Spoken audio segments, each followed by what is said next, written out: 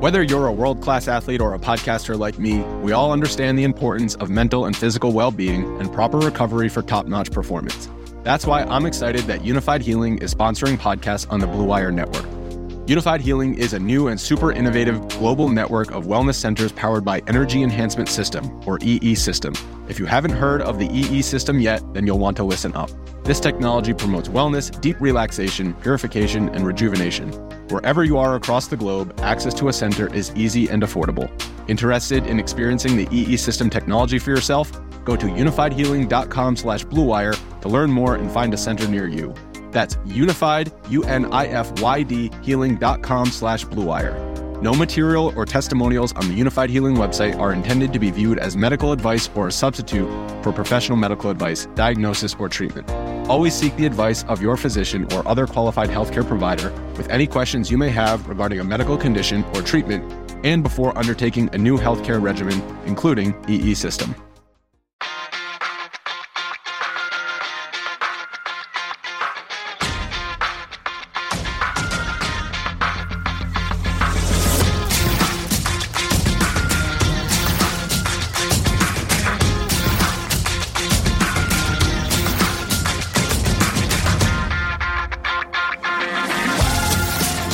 Welcome again to Gamble On, the weekly gambling podcast presented by USBets.com. I'm Eric Raskin, USBets managing editor and media director, and I'm joined by our senior analyst, Pulitzer Prize finalist John Brennan. Two of our worlds collided this week when Jeopardy James Holzhauer entered a couple of World Series of Poker events. But alas, his luck from his Jeopardy loss against Emma Boettcher has carried over into the WSOP. He couldn't catch a break. James had the perfect tweet, as he often does. He wrote, "I lost on purpose because my daughter wanted me to come home." Who has a better WSOP story, John? The guy who eliminated Jeopardy James from his first WSOP event, or the guy who eliminated Anthony Michael Hall from the WSOP Media Celebrity Tournament 13 years ago? Oh, okay. I should have realized that would be going back to haunt this. Eric, Bruce Springsteen wrote a song called "Glory Days." You might remember that one. I do, yeah. I was a real teenage high school friend of his, and you don't want to be that guy. He's still reliving your past all the time. I don't think he gets any residuals on that.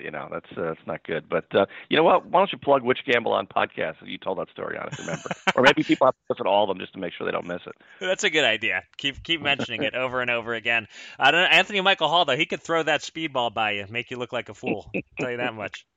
That's an opening I won't take. Speaking of the WSOP, I can't believe that the main event starts next week. The WSOP really flies by when you're barely paying attention to it, as I have been this year. But I always perk up for the main event. Perhaps we'll have more to say about that on next week's podcast. I think we will. All right, so that'll be on episode number 47 of Gamble On. But for now, thank you to everyone for joining us for episode 46 of Gamble On. If you missed any of our previous 45 episodes, they're all available on SoundCloud or on iTunes or the Apple Podcast app. Also, a quick plug for a separate US Bets media venture. We're coming up on the 14th episode of The Gambling Update, our weekly video feature that takes just 3 minutes to catch you up on the biggest news of the week in our industry. Available every Friday on YouTube or at usbets.com. So if you haven't made that a part of your weekly routine yet, do yourself a solid and check out The Gambling Update. And Eric, coming up a little later on the show, we'll be joined by Jay Rude, who you might know as a top executive with MGM Sportsbook Operators for many years. But he left that job in May. He's now the Chief Risk Officer for Sports Betting Technology Solutions for the company BetWorks. We'll ask Jay about his career decision and get his take on a few hot sports betting industry topics. But first, it's been yet another busy news week in the world of gambling, so let's get to it. Here's your Gamble On News of the Week, an inside look at the biggest stories in the world of gambling.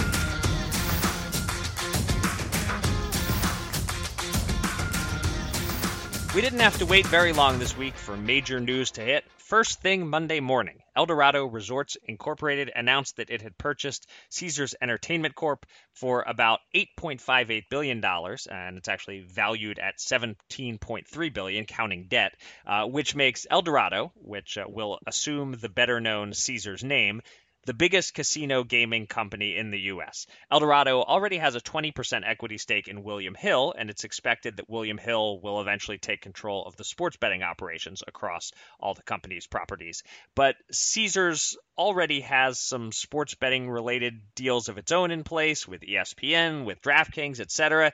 This gets kind of murky and complicated when we start trying to figure out how a company like DraftKings and its prospects for offering sports betting in various states is impacted by all of this. But one clear takeaway is that William Hill, quite possibly the pro sports betting community's least favorite sports book, is expanding its reach, and consumers could be hurt by having fewer options. What takeaways stand out to you, John? And is this as bad for the sports bettors as some of the doomsday folks on social media are saying? Well, I think really the actual number of impacted bettors would be relatively small. That's one thing. Right. But then again, you're talking about experts who make a living at this, and that's why it's not a big number, frankly. Philosophically, any book that cuts off players who are good at what they do is not a great look. That said, in a state like New Jersey, where I live, those bettors have plenty of other options, and there are rivals that say that the sharps like them provide real information, real data that, frankly, is worth potential losses, and they also avoid potential bad public relations and from cutting them off. So, but if any company gets a monopoly in any state and those bettors have no real option except illegal sports books because they're cut off from the legal, that's going to become a bigger issue and even noticed nationally as other states, go along. As far as the behemoths mating, that's a bad metaphor, but well, I'm sure we ain't done yet. I mean, we've said it's an extraordinary time to be covering the expanding U.S. gaming industry. Well, the same is true for the national, international, these captains of industry. It's going to take less than a year, I think, for it to become obvious who are big winners and who are big losers, and there's going to be plenty of both. Yeah. I mean, the M word monopoly scares me just like it scares you. Obviously we're not there yet, and especially in a state like New Jersey, even if a few of the options consolidate, there are still plenty of options. But elsewhere, you just hate to see any industry inching toward monopoly status. And I should note that Eldorado also has a partnership with the Stars Group, and Fox has an investment in the Stars Group as well. So there are connections now to this Fox Bet platform that's planned. It's a lot of intermingling to keep straight. But I do know that many pro bettors, however many there are, like you said, not a huge amount, but those folks wanted to see as many competitors to William Hill as possible. Instead, they're potentially getting many iterations of William Hill. So it's a little concerning and certainly something to watch. And on a sort of a separate note, but related, I saw a note that a New Jersey gaming official expressed concern that this deal will lead to Eldorado closing Bally's in Atlantic City. I have no idea how accurate that gaming official's take is, but we've talked about whether AC maybe needs to reshed a casino or two, and if you've spent any time at Bally's, you can see why they might make sense as one to shed. I don't think people will be crying too many tears if Bally's does end up closing up shop. Yeah, it's a little scary, for the thousands of jobs at each casino. When you look at there's going to be four casinos owned by the same company, and like you said, the 9 is kind of pushing it, so that's a concern. One other thing I was going to mention, because I don't think we have before, New Jersey has been emulated in many ways in their efforts in sports betting. But one thing that I don't think anybody has come close to is up to 42 skins allowed in New Jersey. And that basically guarantees competition. I mean, I don't care how much you consolidate, and it's not going from 42 to 1. And, right. And there's only about 14 or 15 live, but there's more coming by football season. I think we'll be close to 20.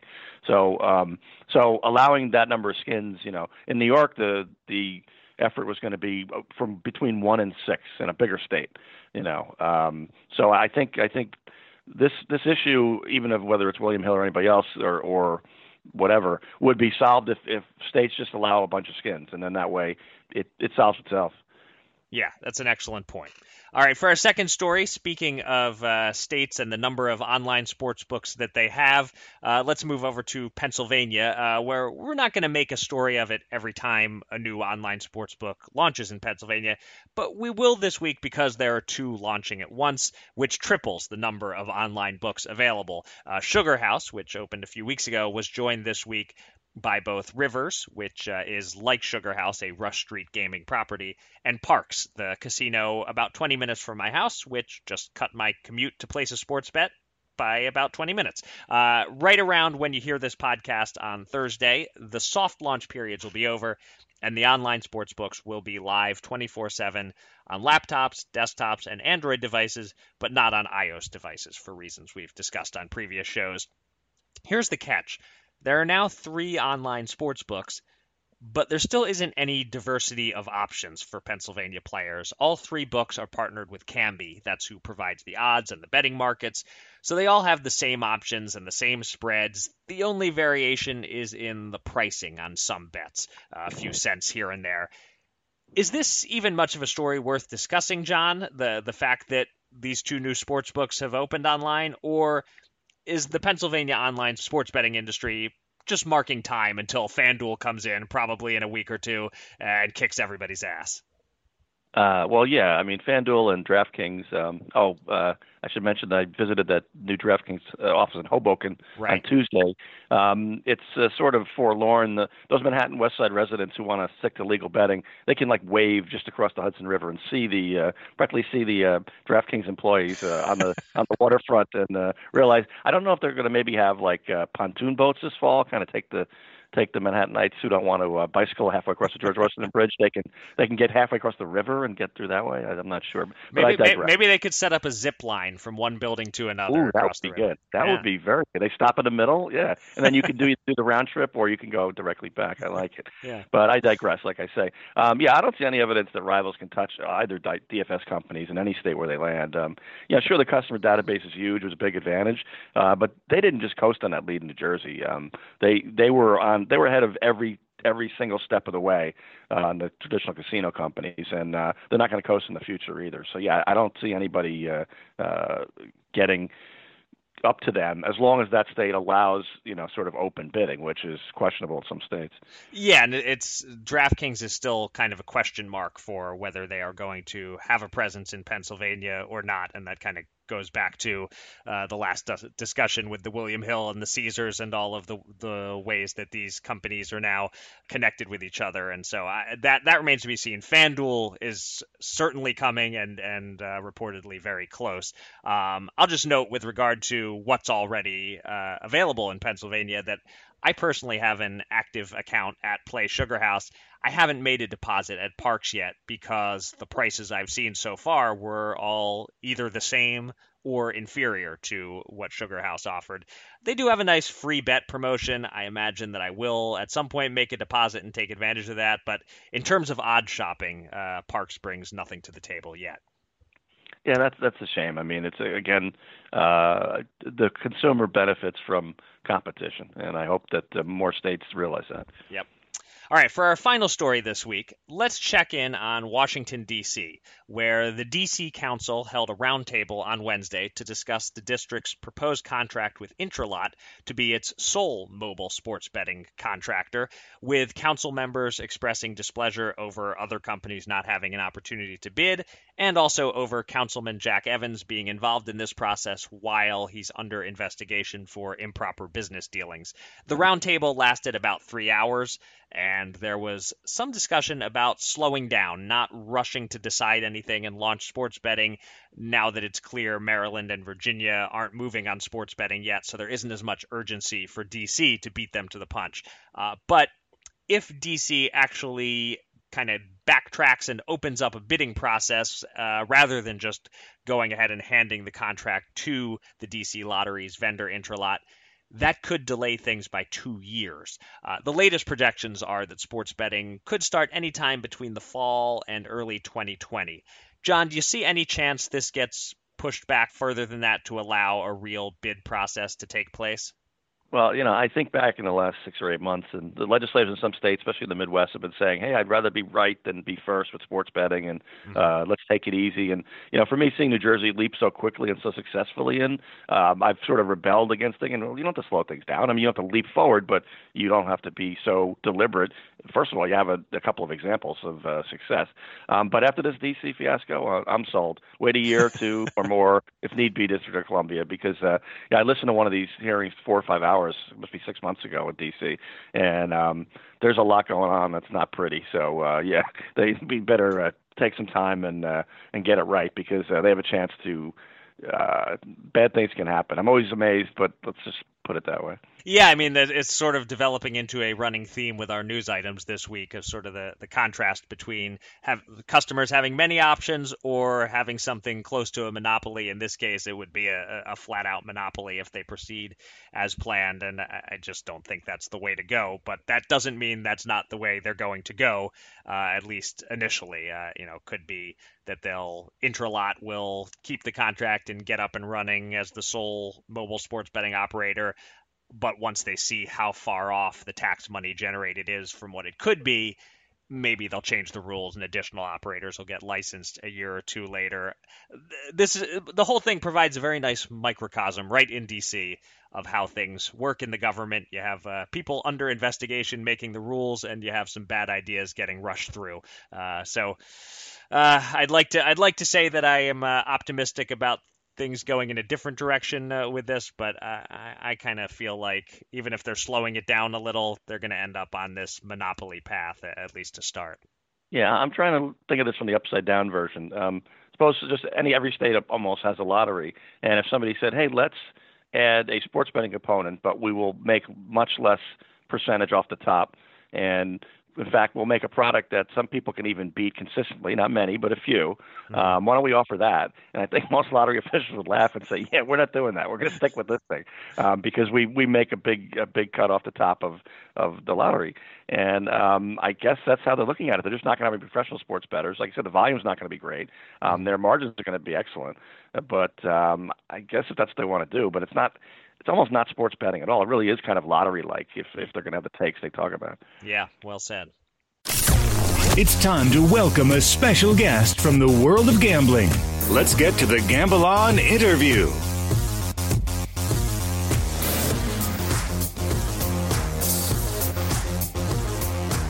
A few weeks ago, we had Superbook's Jay Kornegay on the podcast, and when we asked him what has changed in Las Vegas post-PASPA, the first thing he talked about was how many of the big names in the sports betting industry were changing jobs and leaving the Las Vegas casinos.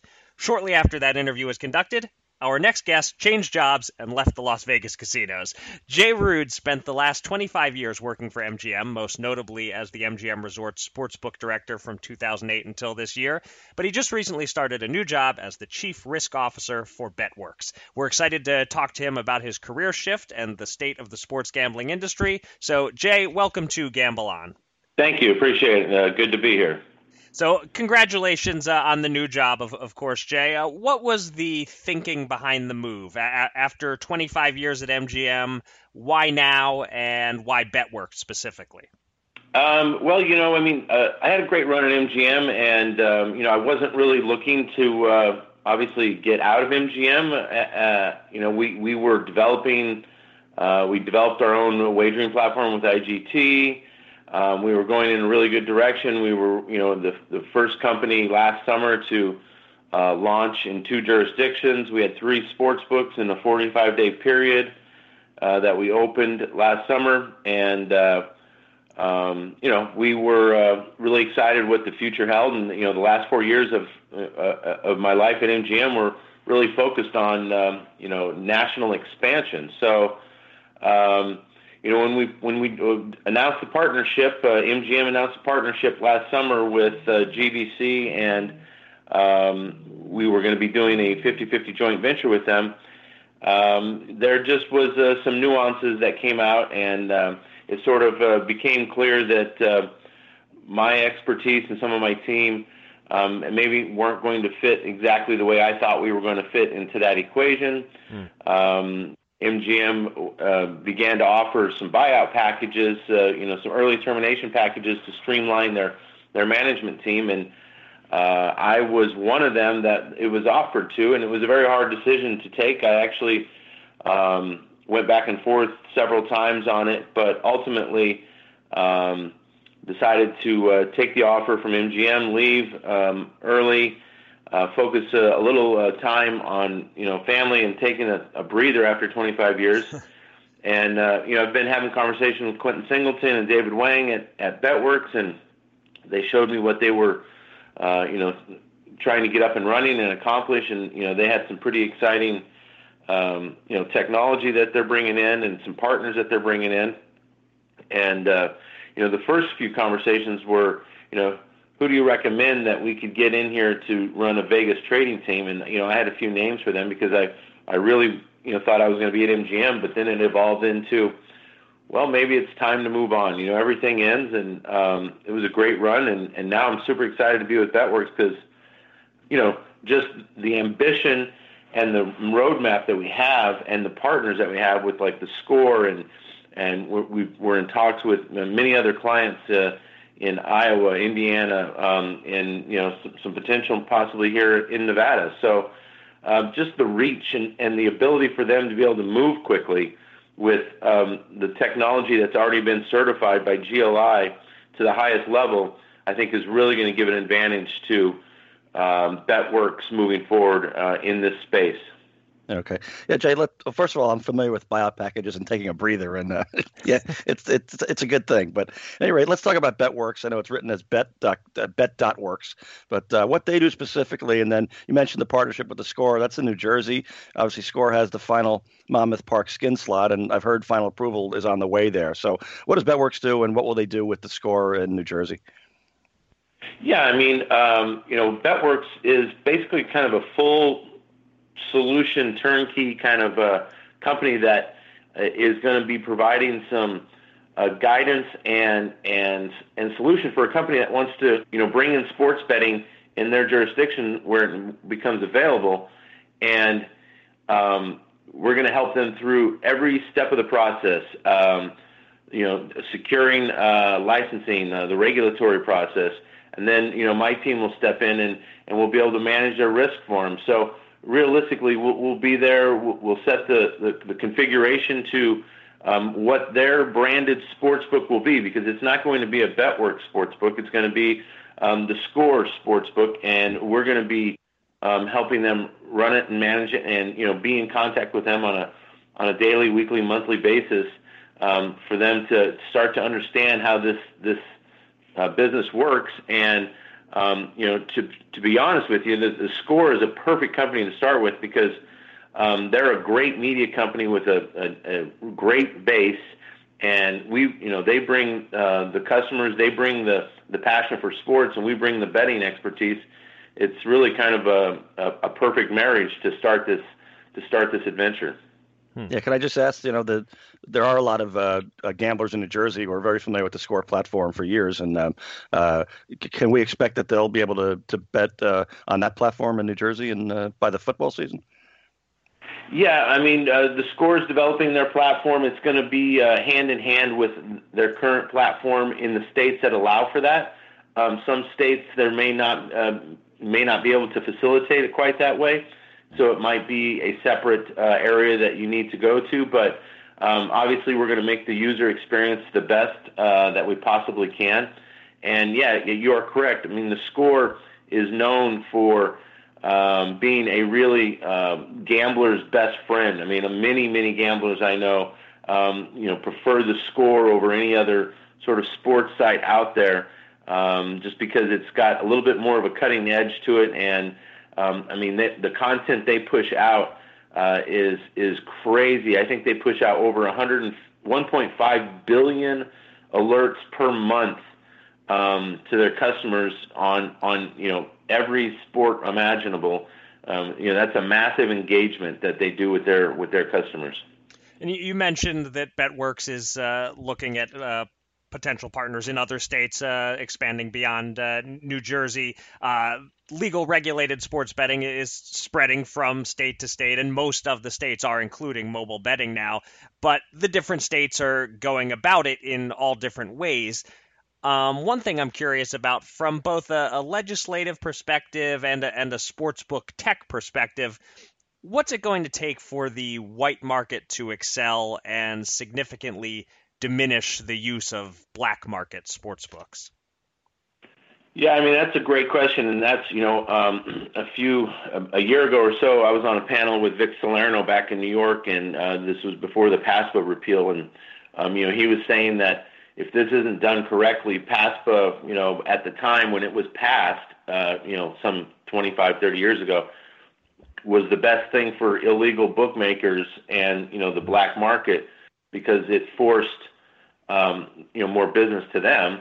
And then he also said that PASPA being repealed could be the best thing because if it's not structured properly from a tax rate standpoint, from a competitive environment for the legal operators to operate and go up against the black market offerings, we're going to have very little penetration if we're being taxed at 30% like they have imposed at Pennsylvania. That's going to be a long-term model that could be very difficult to sustain. If you look at other states, obviously like Nevada with a very reasonable tax rate, Iowa just passed a 6.75 tax rate. New Jersey has a reasonable tax rate in the 8% area. The more you make it more difficult for the operator to be able to offer a reasonable offering and still make a good profit, a return on investment for investors and shareholders, the more we're going to be able to go after that black market. And then, we also have a partner in this as well, and that's going to be the regulators and the law enforcement that we are going to need them to step in at some point and offer some assistance in this battle as well. And I think everyone understands that we want to turn that revenue taxation dollar back towards the United States and be able to collect that. And if we make an uncompetitive market, that will not be accomplished. Right. Are you liking what you're seeing so far from the New Jersey DGE in terms of the way that they are trying to enforce things and go after the black market? Yeah, I think New Jersey is probably one of the more aggressive states. I mean, they obviously were the state that started all this. Chris Christie, really took the battle, and ran up the hill with this. And then, leaders in the gaming space like Dennis Drazen, the owner of Monmouth Parks, really, even after Christie was out of office, continued this fight. And he's kind of the one that was instrumental in getting this to the Supreme Court and actually, getting us to this state. He spent countless hours, dollars, trying to get this accomplished. Him and many, many other people, fighting the DOJ and everybody. But I think that they continue to beat that drum, and they're going to continue to be advocates for furthering the race and sports industry in the United States in a legalized or regulated manner. And they'll be the ones that turn their focus now to trying to level the playing field for all the sports books that want to operate in a legal, regulated environment. Yeah, Jay, speaking of that New Jersey 6-year sports betting battle that they won last year, I'm wondering how closely you followed it from Las Vegas, and how unlikely did it seem? Did you think it was kind of a fool's errand, or did you think they really might change the world there?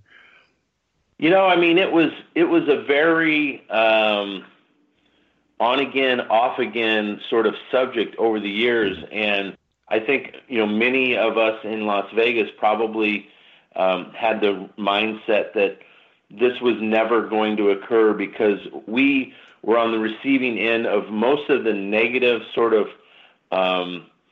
conversations with the leagues, with other legislative individuals that just didn't understand our industry and what we were really providing. Everyone thought that this was just one of the most underbellied areas in the crime world and everything. They didn't realize what a product that we were offering was, an entertainment product that the majority of the people that come to Vegas and engage in what we had to offer was very similar to like if you and your wife went to a movie and had a great evening together, 2 or 3 hours. That's kind of what the way most people consume race and sports, especially in the Las Vegas environment.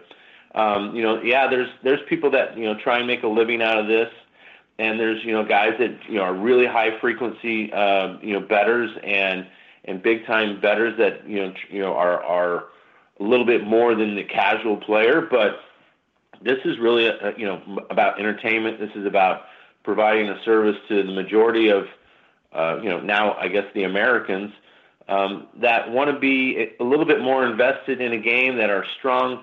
Maybe they bet with their fanship, which hopefully they don't, and they bet with a little bit more information behind it than that. But even if that's all you do, if all we can do is if we open up a book in Iowa and a guy is a lifelong, he's a third-generation Iowa Hawkeye fan, and he wants to bet $30 every time he goes and watches a game because it gives him a little bit more of a charge, great. I think that's, a great thing that he's now, really aligned with his team, and he's got a little bit more skin in the game. And, I think that's, you're bringing a little bit more entertainment to individuals that, wouldn't have had that or would have had to go find that somewhere that maybe was at risk, to them. Yeah, and finally, Jay, were you in the camp that had any concerns about Atlantic City peeling away a lot of the East Coast sports betting bettors from Las Vegas, especially for the Super Bowl and March Madness and all that? And it's fair to say that hasn't happened? Oh, no, yeah, it's very fair to say that hasn't happened. I mean, this last year, at MGM, we saw, a really good amount of people still come to town. Our handle was still pretty strong, especially when you consider that we had a couple of really large bets the year before from BetterX that didn't show up this year. So we have an awful lot more to offer here in Las Vegas, and I think the sports books that you see in Las Vegas are going to be hard pressed to be replicated anywhere else in the world. Especially when you think about the space that's dedicated to some of these books, like at MGM and at Westgate, and it's an environment that's going to be hard pressed to be replicated anywhere else. I think you're going to see books that are going to start to look more like maybe a Buffalo Wild Wings with a betting component along with it. But the hotels that we have here, the restaurants that we have here, the shows that we have here, the weather that we have here, the fact that we're going to have the Raiders here and we've got the Knights here, people are going to still want to come to Vegas. And I think it's just creating people in these other markets. You're creating customers for Vegas ultimately in the long run. There may be a lull here and there from different jurisdictions that pass sports gambling, like maybe our visitation from the Jersey area last year maybe dipped a little bit, but everywhere else, will more than make up for that over the years. And that might be the case, when another jurisdiction comes online. Well, maybe we'll stay home and see what, our local brick and mortar operator has to offer us here. And I think that people will probably be a little bit disappointed in that experience if they're used to what they normally get in Las Vegas. But there's going to be operators that really go for it too, in the brick and mortar world as well, and do try and recreate a Vegas experience. And especially operators that have that ability to draw from states that are going to be neighboring states that haven't quite got on board yet. They're going to be really surprised at how much this jumps up your activity in your casino. We really saw that at MGM in the Mississippi area. The spot handle really jumped up. The table handle really jumped up. So, this is what I've been saying about BetWorks. We're going to be able to bring this to clients who have regional casinos that are maybe on neighbor bordering states that don't have, the sports wagering approved as of yet. And they're really going to be able to take advantage of that because we're going to be able to go in there and help them get set up in a very quick manner. All right, really interesting stuff. Been great talking to you, Jay. Congrats again on the new job at BetWorks. We look forward to seeing what you do there. And thanks so much for coming on the podcast. I appreciate it, guys. And good luck to you guys. Two men. $10,000. Will they run it up or blow it all? It's time to check in on the Gamble On Bankroll.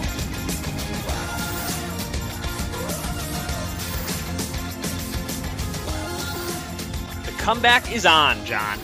We have only 2 results in from last week's betting action, but both of them are winners. So we are climbing right back out of the hole. You took Tommy Fleetwood to finish in the top 20 in the Travelers Championship, and he placed 13th.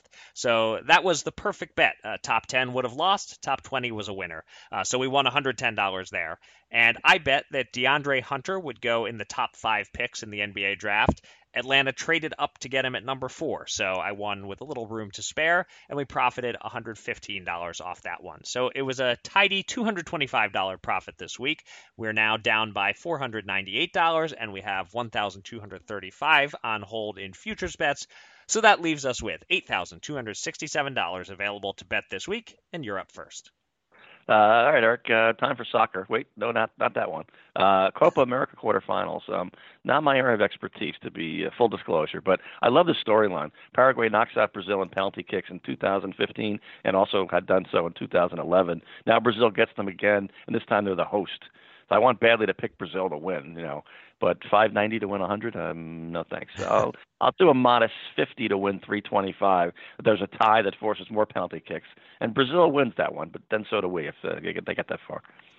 Okay, so specifically Brazil winning on penalty kicks, 50 to 320. No, I don't need that. It's a tie. So if they get the penalty kicks, we win.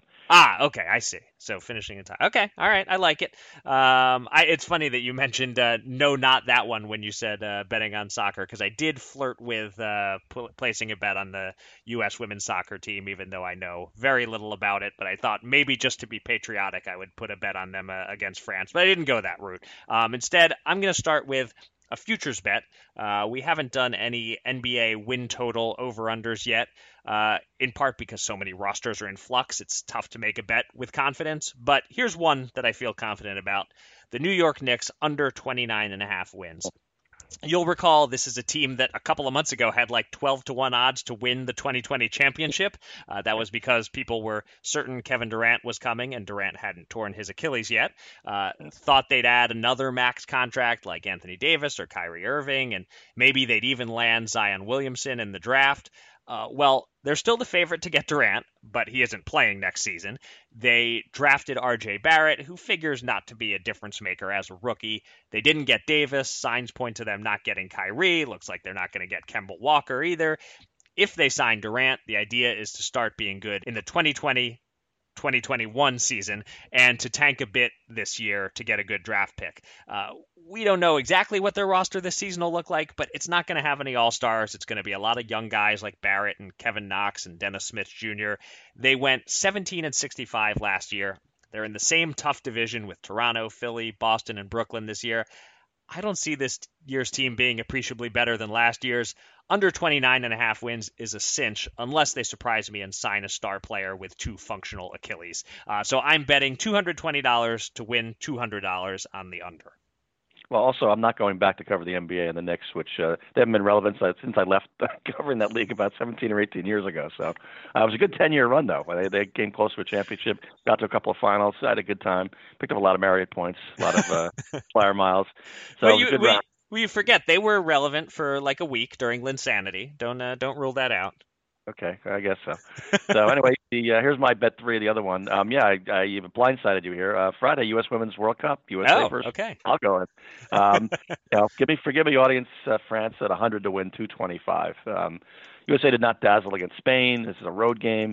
And in spite of the increased use of replay in soccer, I can't promise that the U.S. gets every call in this game, got to tell you. Plus, I already won big with the Europeans over the U.S. in the Ryder Cup last fall. Granted, those are insanely favorable odds. So my status as a unpatriotic bettor is already established. So France at 100 to win 225. Okay. Well, yeah, I'm quite glad that I really was thinking of going the opposite way, and that would be a real problem for our bankroll because we couldn't possibly finish ahead if we'd taken opposite sides of the game. So, all right, I'm rooting for France, I guess. Kids at home, don't bet on both sides. No. All right, so I'll finish then with a baseball bet. Tonight, the Dodgers start a series in Colorado against the Rockies, and I found even money on over 11.5 runs scored in the game. Now, that is a high total. Most games, it's around 9.5, but this is a Coors Field game. The Rockies and Dodgers are first and third in the NL in runs scored. In the Rockies' last series at home, which was against San Diego a week and a half ago, the scores of the 4 games were 9-6, 16-12, 14-8, and 14-13. That's an average of 23 runs scored per game. Now, I'll grant you, the Dodgers have a good pitcher on the mound tonight in Walker Buehler, 2.96 ERA, 0.88 WHIP. But on the other side, we have Peter Lambert with a 5.85 ERA and a 1.35 WHIP.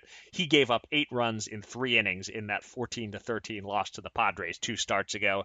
Despite Buehler's ability, I'm not expecting a low-scoring game. And of course, as you've said many times, it's always fun to bet the over. So let's bet 100 to win 100 on over 11.5 runs at Coors Field tonight. And that'll do it for this episode of Gamble On. Thanks to everybody out there for listening. You can find me on Twitter at Eric Raskin and John at Bergen Brennan, and follow US Bets at US_bets. Go to usbets.com for all the latest news and analysis from the world of gambling, and subscribe to this podcast on SoundCloud or on iTunes or the Apple Podcast app. And with that, John, please do the honors and take us out. Well, Eric, we've got 2 huge soccer tournaments going on to not quite carry us into next week's British Open golf, which over there they call the Open Championship, but we won the war, so we'll call it what we want back. So, British Open. But after that, maybe seek a little extra quality time, guys, out there with your family, big bettors especially, and some small bettors too. This is going to be your big chance coming up, so don't blow it. And until next time, gamble on.